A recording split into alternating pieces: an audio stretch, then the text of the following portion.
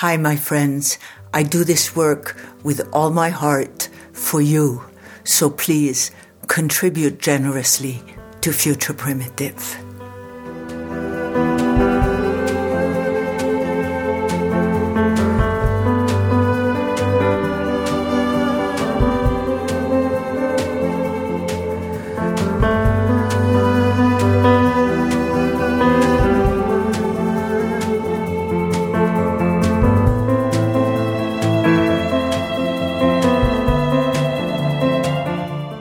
Hello, my friends who listen to Future Primitive. Today is a good day, and on this good day, I'm on the phone with Nora Caron, who lives outside of Montreal, Quebec. She has traveled to many countries as a child, developing a love for culture, people, and art. In junior college, she took up photography and film and worked as a photojournalist for 2 Quebec magazines. At 20, Nora studied psychology at the university and then turned to English literature, where she fell in love with Shakespeare's works. She graduated from McGill University in 2006 with a BA in literature. She speaks Spanish and some German and French and English. And recently she has written a trilogy of books, very interesting books about a fascinating woman who I imagine resembles her quite a bit. And these books are called, the first one, Journey to the Heart. The next one is called New Dimensions of Being. And the third one is Jaguar Dreams. These books are published by Homebound Publications. And I have not read them all, but I have read quite a bit of them. And they're very fascinating. And I just want to say that it's about time that we had a woman CC. Well, okay, I won't hold back. Carlos Castaneda. So welcome, Nora. And so what drove you to write prolifically like this? Well, thank you, Joanna. I want to first thank you for having me on your show. It's such an honor, and to be welcomed with such a title. I don't think I deserve that because I am such a big fan of Carlos myself. I was pushed to begin writing at a very young age. At around 8 years old, I picked up a pen and I started to write a lot in my journals. The way that I received information was always through words. And I began very young to compile long lists of thoughts and ideas that I had running in my head, which led me to poetry for a long time. And at the age of 21, I began to write Journey to the Heart. And yes, I think that you hit that on the nail when you said that Lucina is a lot like me. She is a lot like every woman who stumbles and falls and eventually falls upon herself head first, kind of like hitting a wall, and then she stands back and says, who is this person looking at me? And that's what happened in these books. I wrote them to begin with as therapy, and they turned into my own desire to explore other parts of myself that I didn't know about. So through my own writing, I explored myself and found out that there were parts of me that were very surprising. Mm-hmm. Mm-hmm. It's interesting because you remind me it was a long time ago. I remember the exact day in the far summer of 1984, looking at myself in the mirror And for the first time, I was conscious of my own eyes looking back at me. Mm-hmm. So you are sort of describing that experience, that eventually you look back at yourself and you know there is something there. Exactly. And I think all of us that seek to understand, the great universe and the world around us, we find tools in which to connect with ourselves. And I was lucky enough to discover the writing tool at a young age. But there are so many tools available for us to encounter ourselves. And Lucina talks about her need for introspection through writing in the first book. And this is her therapist who suggests to her after her burnout to go to Mexico and really sit down with a pen and write and let out everything that she's bottled up inside her whole life. And, there are very amazing things that happen to us when we allow ourselves to sit and clear out all that is around us and just allow ourselves to communicate with ourselves, whether that's through music or through writing or through cooking, because I love to cook as well. And I know you do too, I think, Joanna. Yeah. Actually, it was quite interesting because last night I randomly chose a restaurant to go to and I went with your book. And then I was reading further in the book, not the first time I was into the books, but I realized that the restaurant where I was called Dr. Field's Good. Oh, wow. So there's a Dr. Dr. Field in your book. There is, exactly. I don't believe in coincidence, so that's very incredible. It's beautiful. I felt right then we were connected. So who is this mysterious Dr. Field? Oh, that's a really good question. Dr. Field is not anyone that I know. He or it is really my own dialogue with my inner therapist. And he's quite comical, this therapist, as you might have read. But he's not a normal therapist. He doesn't prescribe, little pink pills to soothe all your problems. He swears a lot, and he says really crazy things, which are quite shamanic at times. So Dr. Fields is also related to my passion for nature, my love of nature and the fields. I love to walk in fields and receive information as I walk. So that's what that's about. That was so funny because that restaurant is called Dr. Fields because it's farm to table. So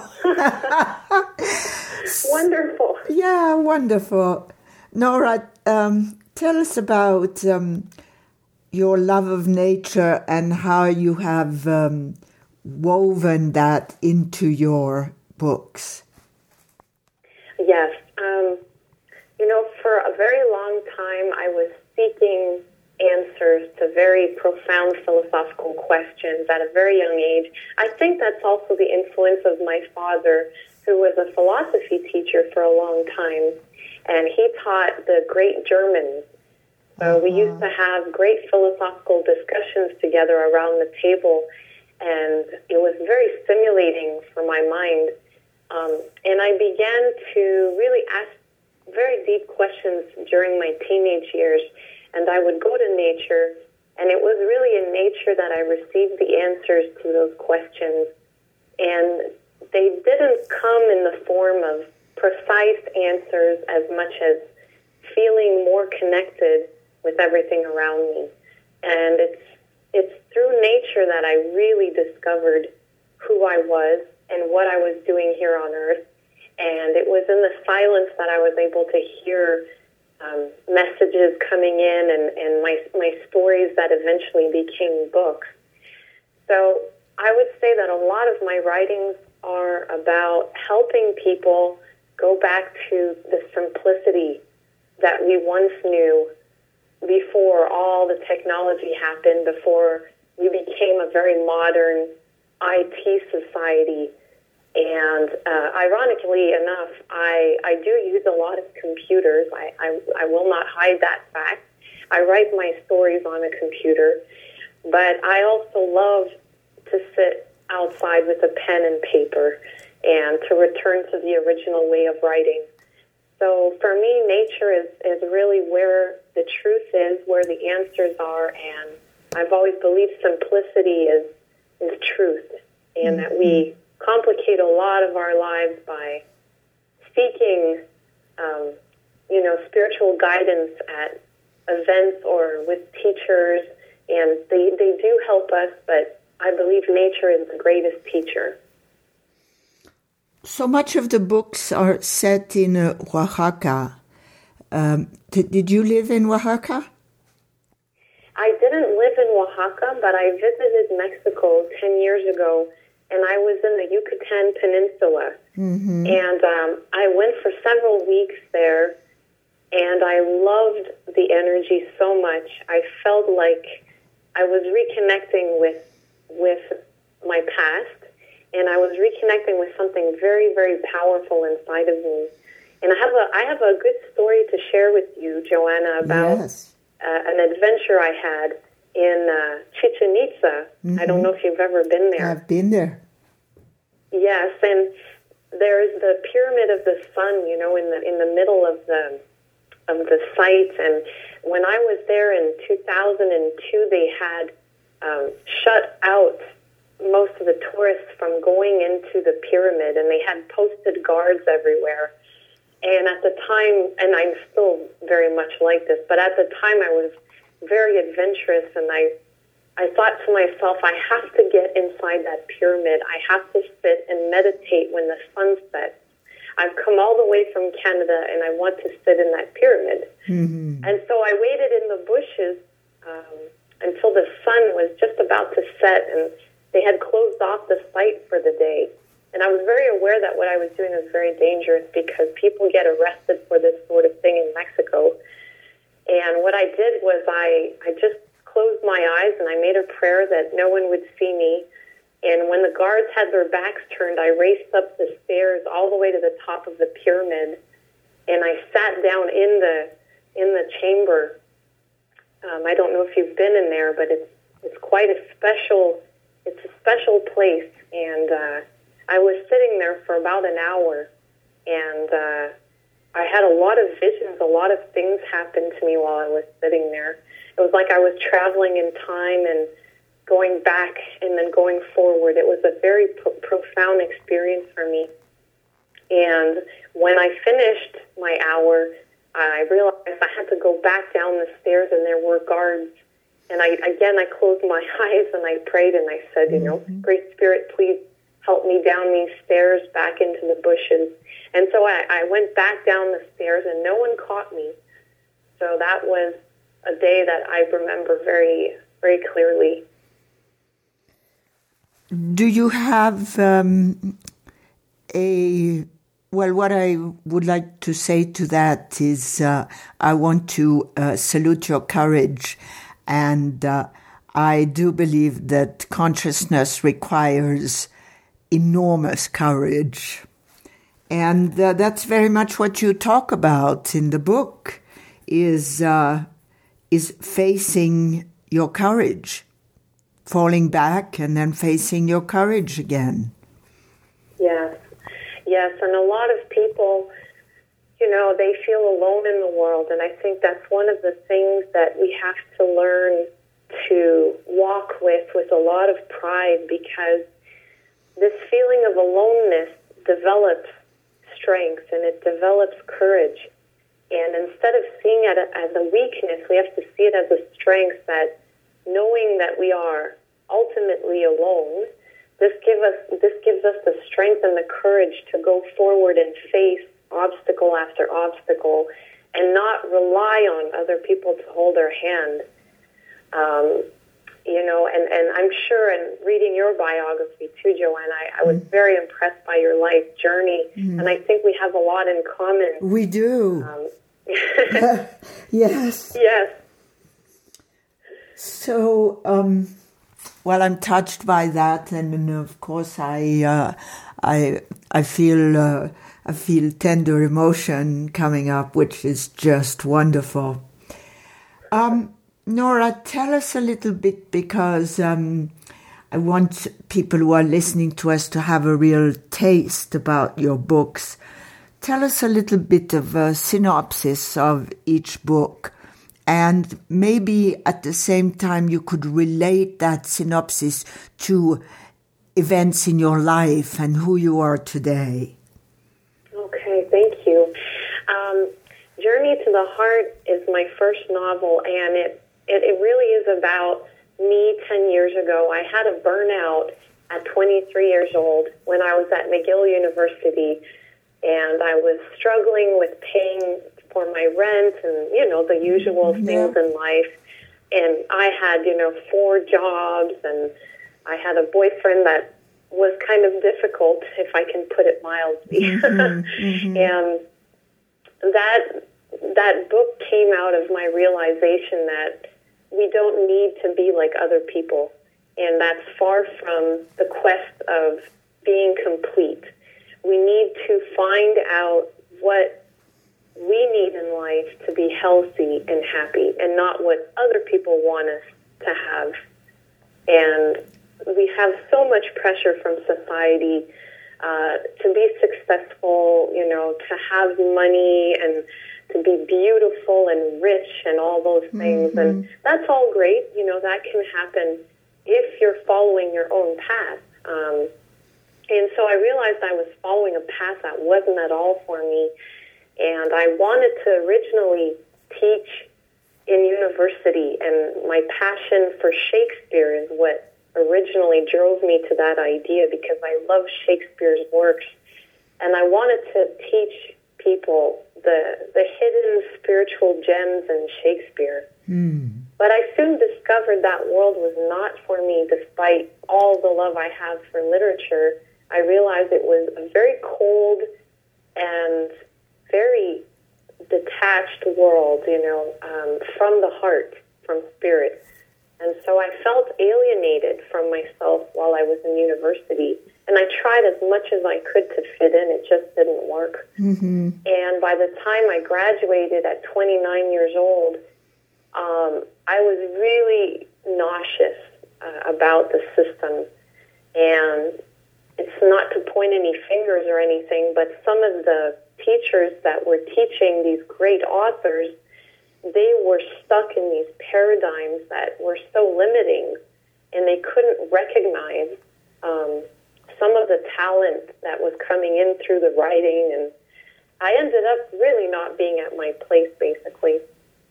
And so Journey to the Heart is all about a woman who has a burnout, and she goes to Mexico to reconnect with her spirit, and that's very much what I did. And while she's in Mexico, she's still in her Western, scientific mind that's trying to analyze everything at a cerebral level. And then she encounters Señora La Bota, which translates in Spanish to the boot. Yeah, exactly. Woman of the boot. And I was lucky enough to meet a shaman who was like Señora La Bota, and she was really, really very, very connected, let's just put it that way. And she really shook me up, and she took me and was always asking me these disturbing questions, and she would always ask me why. And that question always disturbed me, because I couldn't explain why certain things why they were like that. And so this woman in my book goes to Mexico, meets, the woman of the boot, and this woman of the boot looks at her and says, you Westerners always trying to understand everything in the mind, never in the heart. And the journey begins at that moment, because the woman invites Lucina to her house and says, you can camp on my land, and in exchange you can work for me. And Lucina thinks that this woman is completely bonkers. Mm-hmm. And she's like, oh my goodness, I've lost my mind, I'm going to go work for this woman. And so she goes and she, I won't tell the whole story. No. She meets a charming, green-eyed, black-haired herbalist who happens to be Senora La Bota's son, Taleo. And Taleo, he's a healer. Say what teleo means. Yeah, so in Greek, teleo yes. means change or transformation. Uh-huh. Telos. And it came to me, one night I was sitting there and I really, I dialogue with my characters, as I'm writing books. And Taleo was just, wow, he just had a lot to say to me. And I was sitting there and I said, okay, well, what's your name, And the character said Taleo. And I said, that's the weirdest name I've ever heard, but okay, I'll write that down. And the initiates are the Telestai. Yes. So he's a shaman. He is a shaman. He is a very, very joyful, very simple, very real shaman. He doesn't come from a place of arrogance or ego. He's all about humility and simplicity, which is, to me, the correct path when you are seeking the truth. Mm-hmm. And so they meet. Lucina meets Taleo, and Lucina means to give birth. Mm-hmm. So the whole female character is giving birth to herself in the books. And so she encounters Taleo, change, and the woman of the boot. Mm-hmm. So she's there to learn. And both of these characters will teach Lucina the real path to herself and her spirit. And Lucina doesn't know anything about her spirit. She starts to have dreams in this first book, and the dreams are really her first communication with her spirit. And I'm fascinated by dreams, Joanna. I love dreams.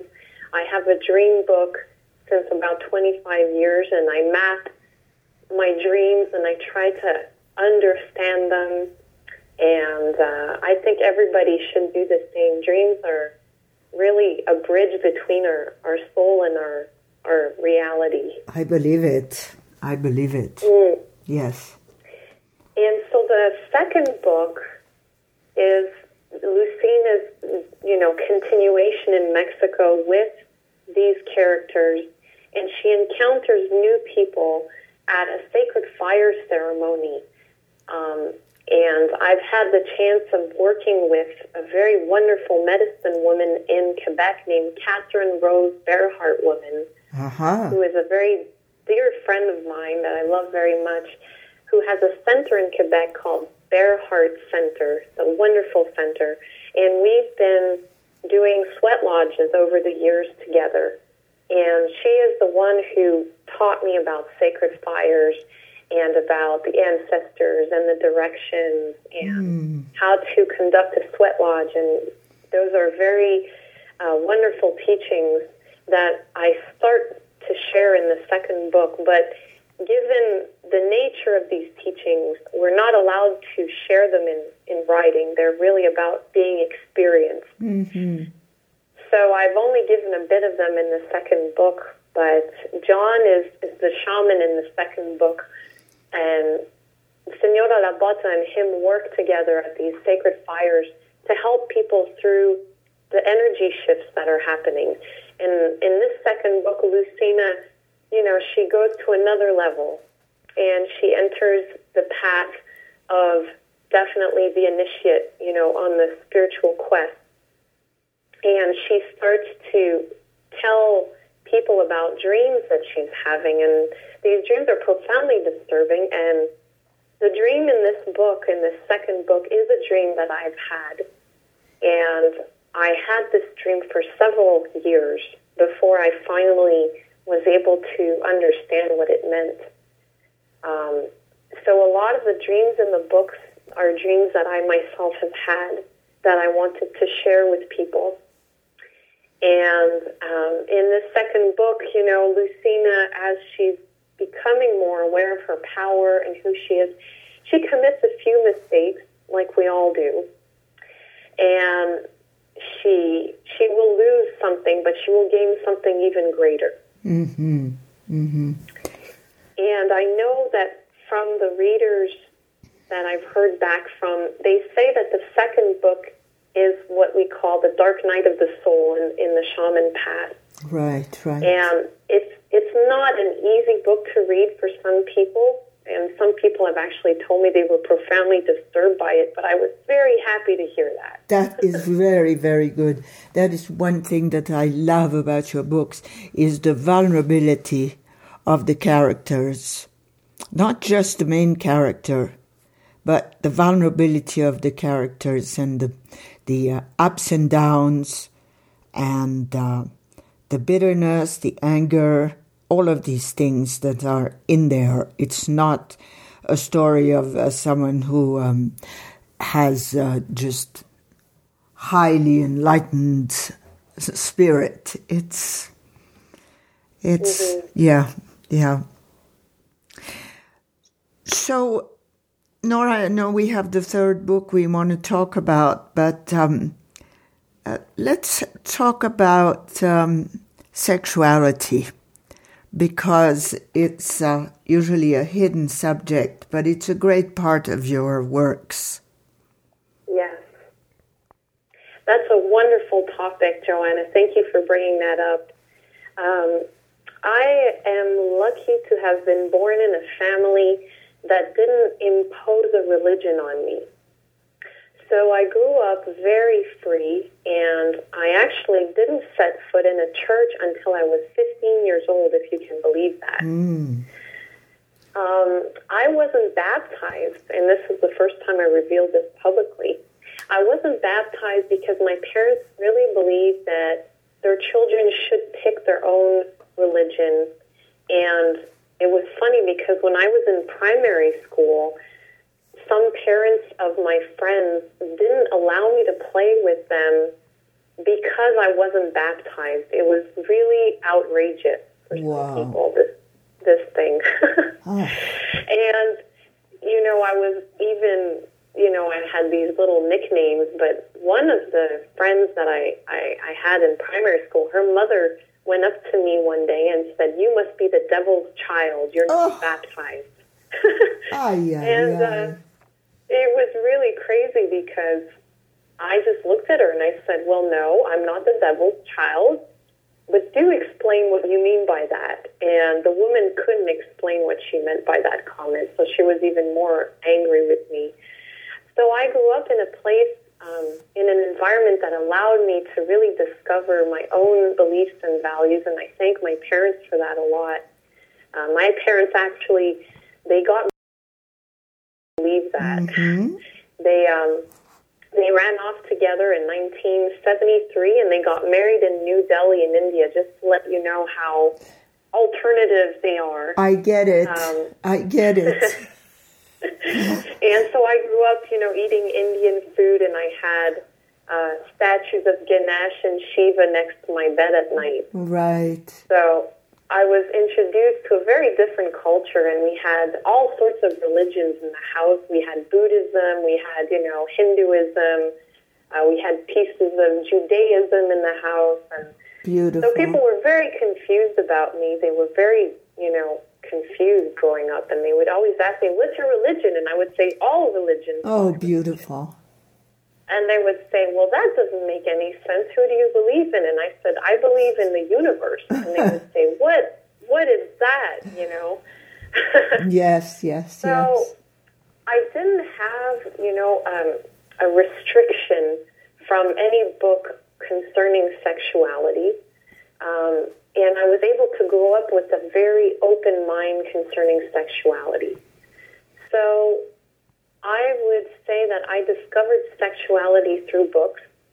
And for me, sexuality was not something that was reserved for body. It was really an energy. And I discovered as I was writing that I was experiencing states of ecstasy while I was doing art as much as if I was sleeping with somebody. I agree. And I started to make the connection between the creative energy and sexuality being the one and same thing when I was about 23 years old, and I was exploring a bit of Tantra and Kama Sutra with my boyfriend at the time, and I realized, you know what? This is all the same thing. The creative energy and our physical bodies, when we activate the snake energy, which a lot of shamans talk about, when we activate the serpent within us, it's really the creative fountain. And it's linked to our sexuality. But it's much more than that. It's our divinity that's active. And so for me, sexuality is a direct connection to God or goddess. And it's the way in which we are balanced within ourselves. And the ultimate connection is when we are feeling like we don't need a partner, that we're just connected within our own creative energy, and we're able to sit with that and just vibrate with that energy. And Taleo in the first book, he talks about the snake energy, and he says to Lucina that the Bible has turned sexuality into a sin because religions don't want us to be powerful. Religions want us to be subservient. And he says that if we all are awakened, if we're all connected to our life force, our snake energy, our creative energy, we don't need a third party anymore. We're just connected straight to God. That's right. And he explains how in the Bible, you know, when Eve tastes the apple and the snake appears, he explains that that is her sexual awakening. And that is the first contact with her divinity that casts her out of God's kingdom. And so I had these notions a long time ago that people have misunderstood what the snake energy is. And they've turned it into the devil, they've turned it into Satan, when really all it is our own inner God. Exactly. And then they pull out Mary Magdalene to prove the point. Yes. Yes, right. Yeah, dear Mary Magdalene. Yeah. So let's go to this deadly predator. Who is the deadly predator? Ah, the deadly predator. Are you talking about the vampires in the books? No, I'm actually talking about what happens in the forest. Ah, what happens in the jungle. Yes. Okay. In the selva. So in the third book, that's a great topic. In the third book, Lucina has to go in the jungle to search for her lover who has run away from her. She's committed a mistake, and she's now chasing the love of her life in the Guatemalan jungles.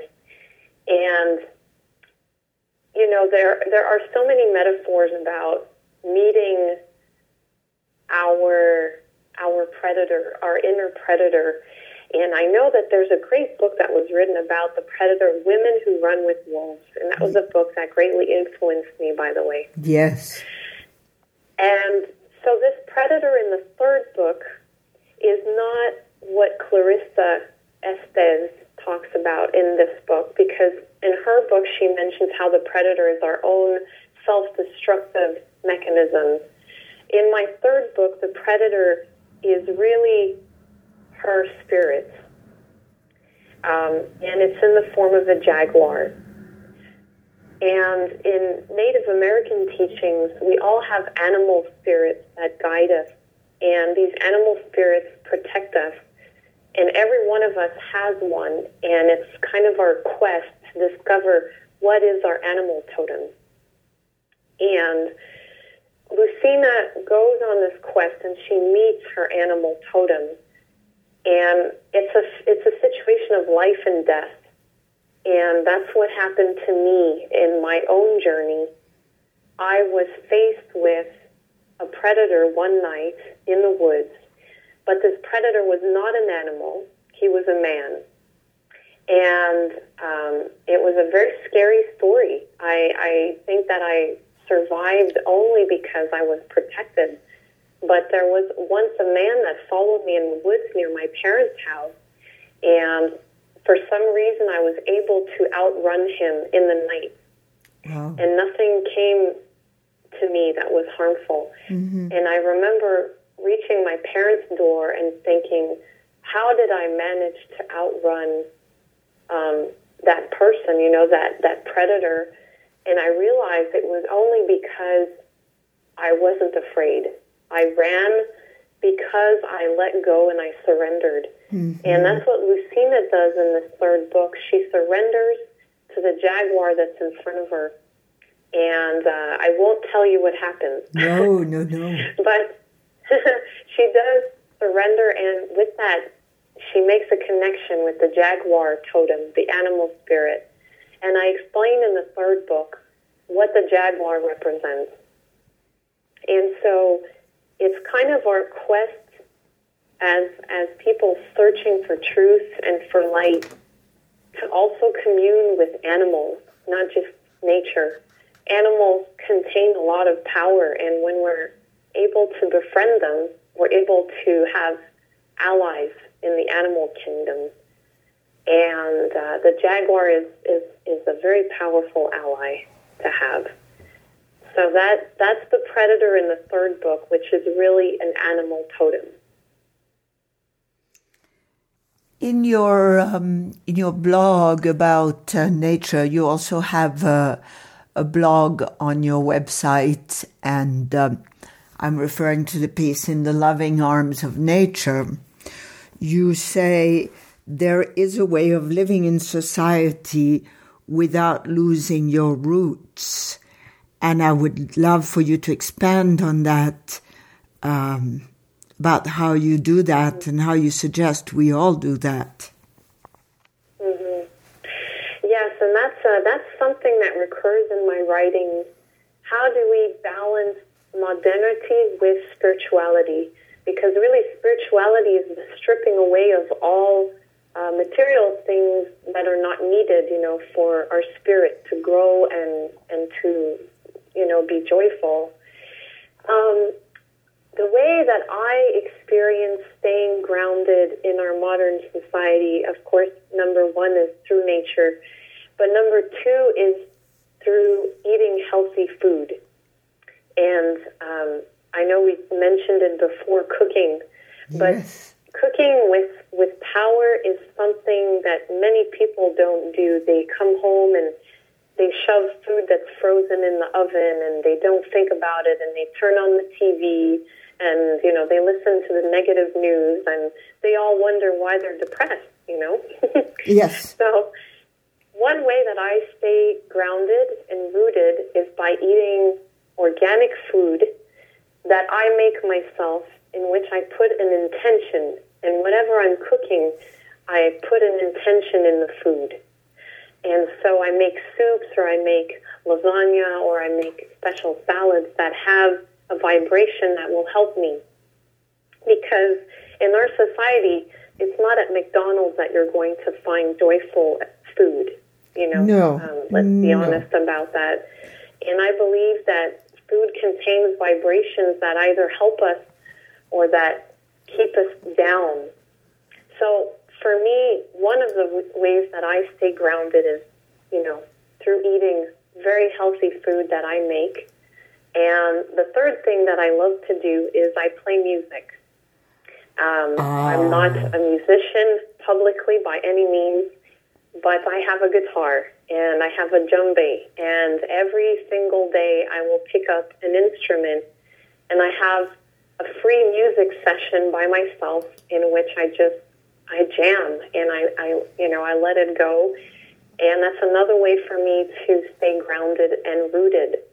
And a great way to pray. Yes, and a great way to pray as well. And another way that I like to stay connected is through singing. I did several years of opera singing, and that was really just for my own pleasure. Wow. And I discovered I love to just sing my lungs out. And I sing in German, which I really love. So I love to sing the German. And German opera, you sing Wagner? Yes, I do. Oh, wow. And one of my favorite ones is by Ida. And When I Am Laid, it's just when she's about to kill herself. It's a very dramatic piece, but there's so much emotion in that opera, Ida. And I just sing for myself. I just sing out of pleasure because, again, singing is another thing that connects us to our spirits and opens up the chakras and lets out our emotions. And I think you're also a musician, Joanna. Is that correct? You're also into music. Well, I adore music, and I feel and think that music is a great channel between all of us and the universe. I mean, music is a primary language, and I must say that having been shut up a lot as a child, I have just rediscovered my singing voice, and I have one word for it. It's divine. It really is truly divine to feel the sound grounded in one's body and then to let it flow out into the air. We have we have many more things to talk about, but I want to hear your thoughts and feelings about water. Oh, that's a great question. I love water. That's number one. I'm always in the ocean. Every time I can be in the ocean, I'm in the ocean. In the third book, there are ocean teachings by Senora Labota to Lucina about the purifying powers of water. And I've just had a really wonderful life near beaches. I go there a lot, and it was there that I learned about how ocean water is extremely beneficial for our spirits and minds and our bodies. And in the first book, Taleo speaks to Lucina about soulmates. As they're sitting by a stream, he's talking to her about soulmates. And one of the recurring themes of the books is learning to let go and flow like water. And people are of the opinion in the West that we have to always be in control, and it's not letting go that will bring us what we need. It's about holding on very tightly and not letting go. But in the Eastern philosophy, water is actually the most powerful element because it can eat away at a rock over time. And that's one of the teachings that I communicate in my books, is that we have to learn to stop holding on so hard that we end up making ourselves sick, that we end up making ourselves anxious and giving us burnouts and giving us cancer. Because when we let go and we flow with the stream of our spirit, that's really when we are able to reach our destination in one piece, healthy and wealthy and happy. And Lucina's not used to living like that. She thinks she needs to fight, and always hold on and be like fire. She wants to burn everything. And she's angry, and she's bitter about men, about her boss, about her mother, about so many things. But Taleo is like water. He tells her, no, those emotions are not good for you. You have to learn to let go. And so that's what I hopefully communicate in these books, is the need to really let go, flow like water, and learn that in releasing, what we truly desire eventually comes to us. but sometimes it's not at the timing that we want it. It will come maybe later, but we need to be patient. We're so impatient in our society. Yes, we are. We always want everything now, and we don't want to wait for it. So hopefully these books teach us about being patient and letting go. Nora, it's just been lovely being with you. And we've come to this place where I'd like to ask you, what would you like to say in closing for this time? Well, I would like to say to everybody that in life, there are no mistakes, because everything that happens to us happens to make us grow and make us grow stronger. And that no matter what place you're at in your life, you have to be grateful for it. Because the bad times strengthen us and the good times make us happy. But we need always both sides to evolve. And so in the darkness, we learn to turn on our light. And in the light, we learn to take some moments of silence. So that's what I would like to share today. Thank you so much, Nora Caron. And I hope a lot of people buy your books. Thank you so much, Joanna. It's been such a pleasure.